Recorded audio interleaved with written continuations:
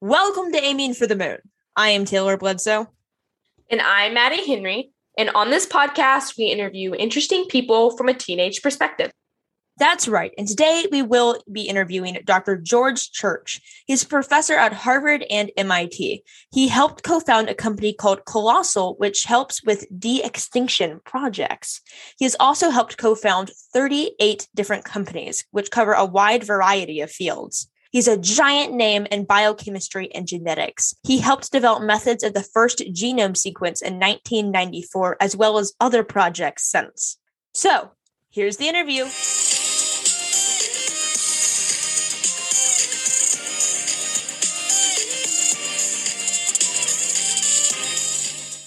Well, welcome, Dr. Church, to the interview. Thank you so much for coming on. Oh, my pleasure. So you are a professor at Harvard and MIT. You are the co-founder of Colossal, which is a company that is trying to bring back the woolly mammoth. You have done much research into the genetic area of research as well as biology. You have also been the co-founder of 38 different companies covering a variety of different fields. You've done many other things, written books, and a lot of other stuff in between all of that area.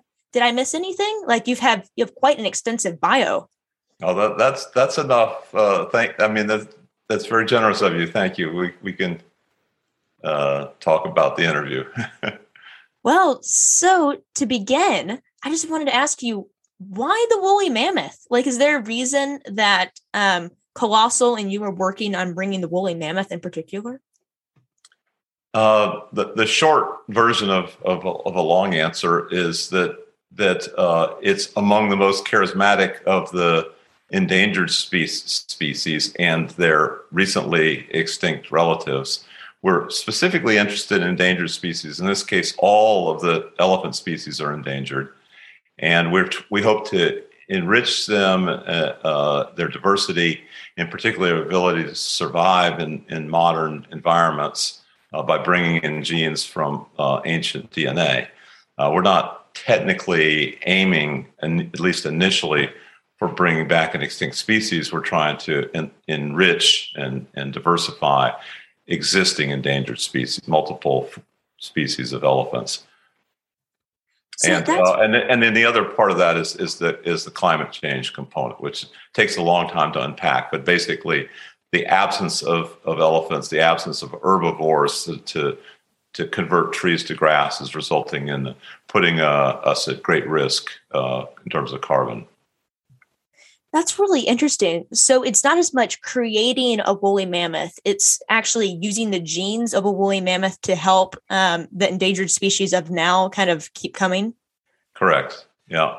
That's fascinating. We're not limited to woolly mammoth genes. We can also use other sources. For example, we're working on ways to make them resistant to viruses that quite possibly the woolly mammoth was also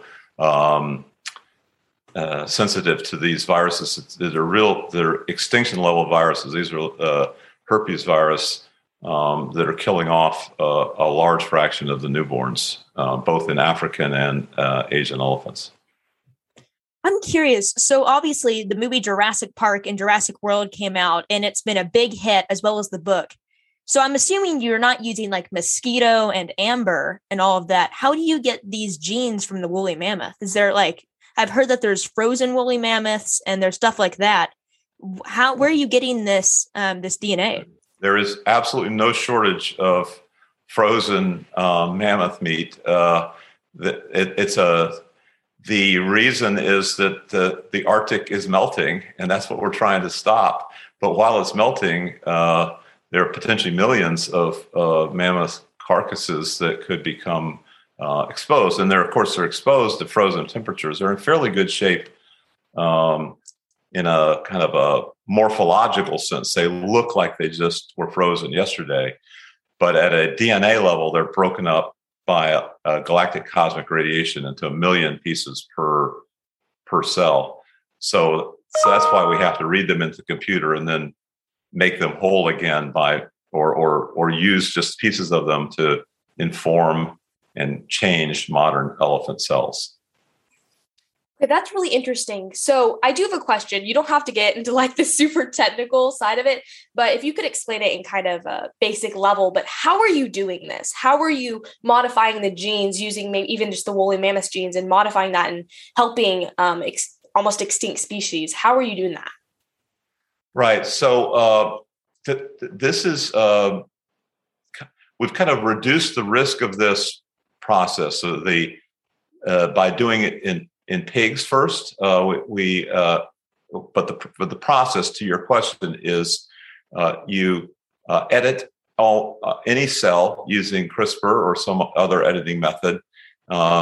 You can take synthetic DNA and based on the computer model of the ancient DNA, you can bring it in, replace the DNA that's in the Asian elephant cell. It can be almost any cell. Then you engineer that multiple times.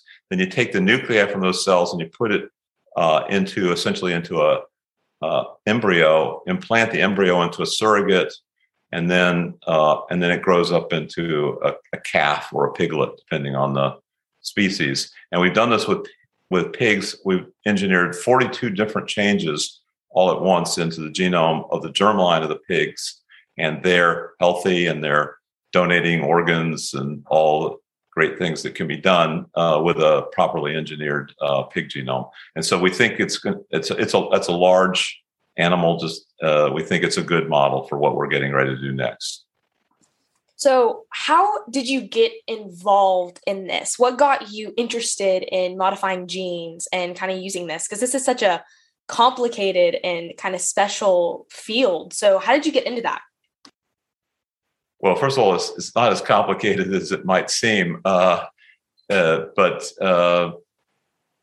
don't want to go too far back in history, but basically I was looking for things that could capture a lot of different interests of mine, interest in biology, chemistry, physics, computers, and so forth. And in the process of doing that, I stumbled on the folding of nucleic acids and proteins. And then that led me to genetics, and then to help start the genome project, which is just reading the DNA, and then quickly pivoted to writing DNA as well as reading, and you do the two together. And then that's been applied to a number of things, including human diseases and veterinary projects, including like aging reversal in dogs. So my big question, as soon as I heard about you doing this project, was where are you going to put it once you create it? Are you going to release it back into where these elephants are from? Or is there going to be like a zoo at Harvard or MIT or at this company? Like, where exactly does this thing go once it's finished?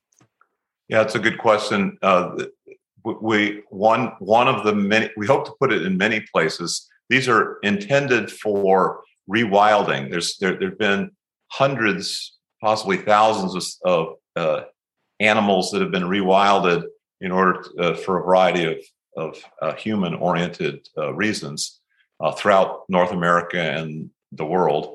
And this would be to allow them to go into cold environments where there's less clash with humans. This would help preserve their species. There are two things that are really deleterious. One is clashing with humans because they're currently living in high population density regions. And in the Arctic, there are regions that have extremely low human population density. So that would give them a new home. So one place that we've been collaborating with for 3 years is Pleistocene Park, which is in the northern part of Siberia, where almost at the Arctic Ocean, and they have cleared land and have done experiments showing the advantages of restoring herbivores to the land. First, they have to knock down the trees with machines, but that will be taken over by elephants, which love knocking down trees. But in any case, they've done this already with about 7 different species that have been gone from that area for a long time, and it's working. And so they're ready for the elephants. They're excited about them because the elephants are the only land animal that we know of that will kind of routinely knock down trees, aside from beavers. That's really interesting. So basically, they're creating these habitats for them. They're kind of taking a portion of land and changing it a little bit in order to suit these elephants that you guys are working on. That is a really interesting. I've never heard of that before. Well, it's more like the elephants will make the land suitable for the other plant eating animals, but they are clearing this land to test the hypothesis that it's going to work, and it looks very positive so far. That is really, really cool. So what are the ramifications for like the environment? Is this going to be, obviously you've talked about this a little bit, but are there things that it would be kind of interesting? It's introducing an elephant that has human oversight into it, obviously, like more than just you guys took care of it, but you guys created it in a way. So do you think is this going to be an overall good thing? Because obviously there are the movies where you have man intervening like Frankenstein, but then you also have the good things where we've been able to create vaccines and all the other stuff through human engineering. So what do you think? Do you think this is going to become a Terminator circumstance over time, or if that makes sense? Or how do you think man's interaction in the future is going to be? Well, I think we're on much safer ground here with large animals. So, for example, goats were introduced into the Galapagos, a century ago, and they turned out to be a net negative. It wasn't really a consideration when they were first introduced, but they step on the eggs of the tortoises, which are so precious and so important to the tourism in Ecuador's Galapagos Islands. So they eliminated the goats wherever they were a threat to the other species. I think this will be similar. Many of these herds of Arctic elephants, as they're restored, will have radio transmitters on them, and they'll be heavily surveilled, if nothing else, for curiosity. But it will be easy enough to reverse the experiment if it turns out to be deleterious to either to the plant or animal or other aspects of the countryside. That's interesting. So it's kind of like in the way that researchers will tag sharks and other creatures to track them. You will also be surveying, of course, as any experiment goes. You would also be surveying these creatures that you guys have released. So it's kind of like this controlled ecosystem. Is that what you're trying to create? Partially, yeah. So, I mean, we may even try to guide their migrations. So elephants migrate tremendous distances. They go about twice the circumference of the Earth in a lifetime in distance. So you can guide them by dropping foods that they like. They have an exquisite sense of smell. They can smell things 19 kilometers away. Elephants can. Anyway, so we'll try to we will learn quite a bit about what causes them to migrate in particular directions. So I do wonder, have y'all had any success with this? And do y'all kind of have a timeline of when you want to introduce these elephants into their habitat? Well, before we introduced, we obviously there was a lot of experiments to do, and there was a lot of conversations to be had with, representatives of different populations that might be affected, and so forth. But in terms of the experiments, we've done. We really only got funded seriously for this in September of this year. We've been working on. We've been thinking about it and talking about it since around 2006, 2008. But what we have is a lot of preliminary results that we have published on that are the methodologies for making tissues, for the editing that we talked about earlier, for making eggs and sperm, and endometrial cells that could support them if we want to use an alternative to the surrogate method. So a lot of the relevant methods that we've developed are publicly available, and we will be publishing more soon. That is a fascinating that's a fascinating this entire thing is super interesting. I'm curious. So I know that the company is funding this, of course, on your level, but are these government grants? Who is funding this project? Because I'm sure it's very expensive. Is this private investments? Is this public? So far, it's been entirely private, some philanthropic, a fair number of volunteers around the world have helped in various ways. Now that we have much more serious money, it's not necessarily that expensive. Our lab kind of has a practice of trying to reduce the costs up front for big experiments. So for example, we reduced the cost of reading and writing DNA by about 20 million fold, which is noticeable if you're writing a grant. And we will do this, and we are in the process of doing the same thing for this project, is reducing the costs so they'll be reproducible on other endangered species. That is really interesting. So a lot of it is being wise with your money and right now it's a lot of private things and it's a lot of private investors, but it's also being able to not spend on the most expensive equipment. It's like running almost a minimalistic lab that still gets the job done. Right. And the governments are probably interested in it if it benefits the environment in some way, or increases tourism, or if it's a net positive. And I would say the Russian government is probably the most helpful so far, in that they've helped establish this Pleistocene park in northern Siberia, run by the Zimov family, and they've given them as much land as they need, partly because the land out there is not extremely valuable. It's not farmable.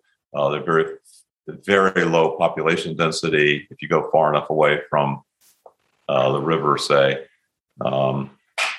So anyway, they've been very supportive, and they're also very supportive of all the research done on the mammoths that are getting exposed by thawing.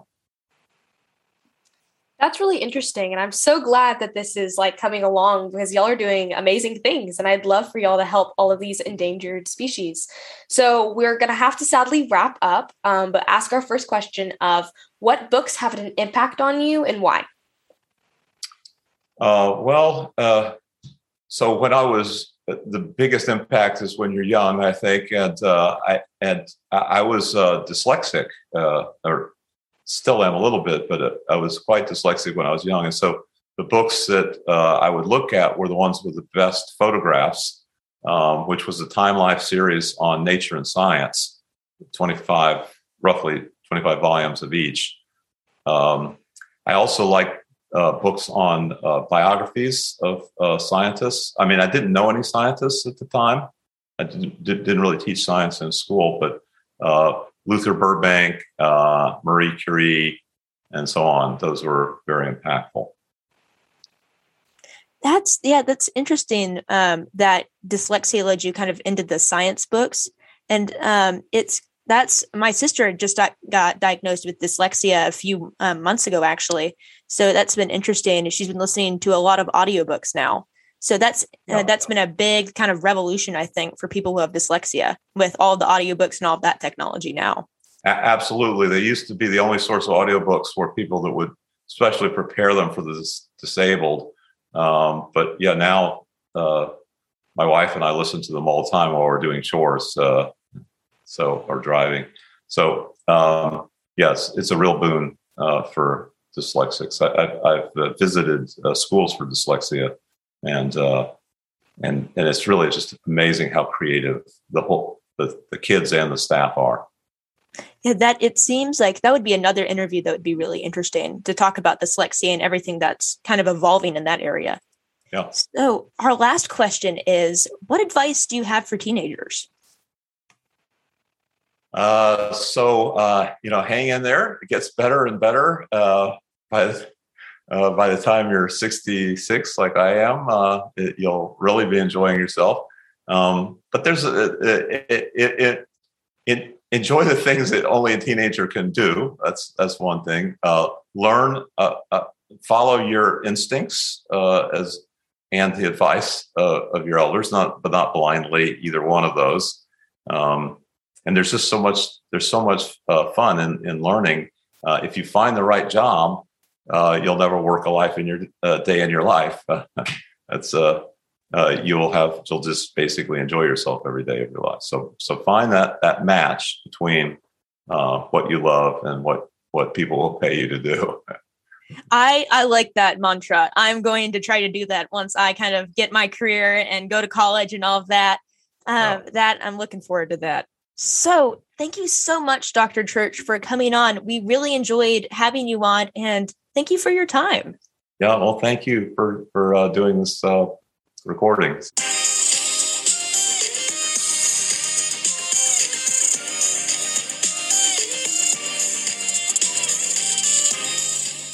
Okay, that was a very, very interesting interview. I've never heard of this thing where you use like genes to help the animals not go extinct. Have you ever heard of this? No, not at all. I've heard of people trying to combat extinction and stuff, but like moving them or like purposely breeding things and like trying to revive the species. But no, I've never heard of this. It's a really fascinating way to deal with extinct animals. And I'm curious how many other animals that they're working with this on. He said that he kept emphasizing the point that the large animals are better to kind of introduce to the new environments and to kind of work on, which seems kind of interesting because you'd think that because they're larger, they would be harder to do. At least that was my thought. So that was kind of interesting. I wonder how many other species and who's working on those other species. This holds a lot of weight right now. Like if this does work and this does like really help these almost extinct species, the doors that it would open, like if they can really perfect this and like start really helping, it would be crazy. It would be so awesome. And not just with like animals. Like what if you could use some of these genes in order to combat cancer? For example, like if you had certain genes, I don't know, from elephants, or I know that jellyfish are used a lot. Like I heard that somewhere. Then if you did that, you might be able to use these certain genes. And I don't know, I'm not good at biochemistry, obviously. But if you maybe did a certain combination, you could combat cancer and many other diseases. That just was kind of where my mind went after the animals. So I just wanted to re-emphasize this. This guy is a dual professor at Harvard and MIT. That means that he teaches at Harvard and then he goes and teaches at MIT, two of the top schools in the country. Isn't that crazy? It's unbelievable. Unbelievably crazy. Like the workload. How? I don't know how you could do that. It's crazy. That's just the two things he does. Among everything else, I think he works somewhere else and I'd have to pull it up again. But that's what it seemed like from his bio. That is really interesting. Plus the 38 companies he's co-founded. Like that alone. I mean, let that sink in. 38. I could not come up with like 10 different names or like ideas or, oh my gosh, it's crazy. Even if they're just using his research in the 38 companies that he's been a part of, that's still insane. Like, even if it's almost name only and they're using his research and his technology for that, that's still crazy. I really think he's leading the way in something that, like I said earlier, could really revolutionize like how we look at extinction. Like maybe not as dire of a situation now. Like, oh, like let's really focus on this, but then we can like start bringing this species back. Like, I'm really hoping this works out and like this entire project is super successful because, like I said, the doors that would unlock for us, it would be crazy. So I wish them the best of luck in their endeavors. I agree too. But the other thing that's interesting is it brings up this idea of purity of species then, which is kind of what I was thinking about. So it's kind of like, will the species who we haven't interfered with, if this goes on in the future, would they be, I guess they'd be more valued than the ones that we've genetically upgraded, if that makes sense. But so is this inventing a new species? I'm curious to see how it changes. And we didn't really get into this, but that was something that if we had him back on, it'd be fascinating to talk about.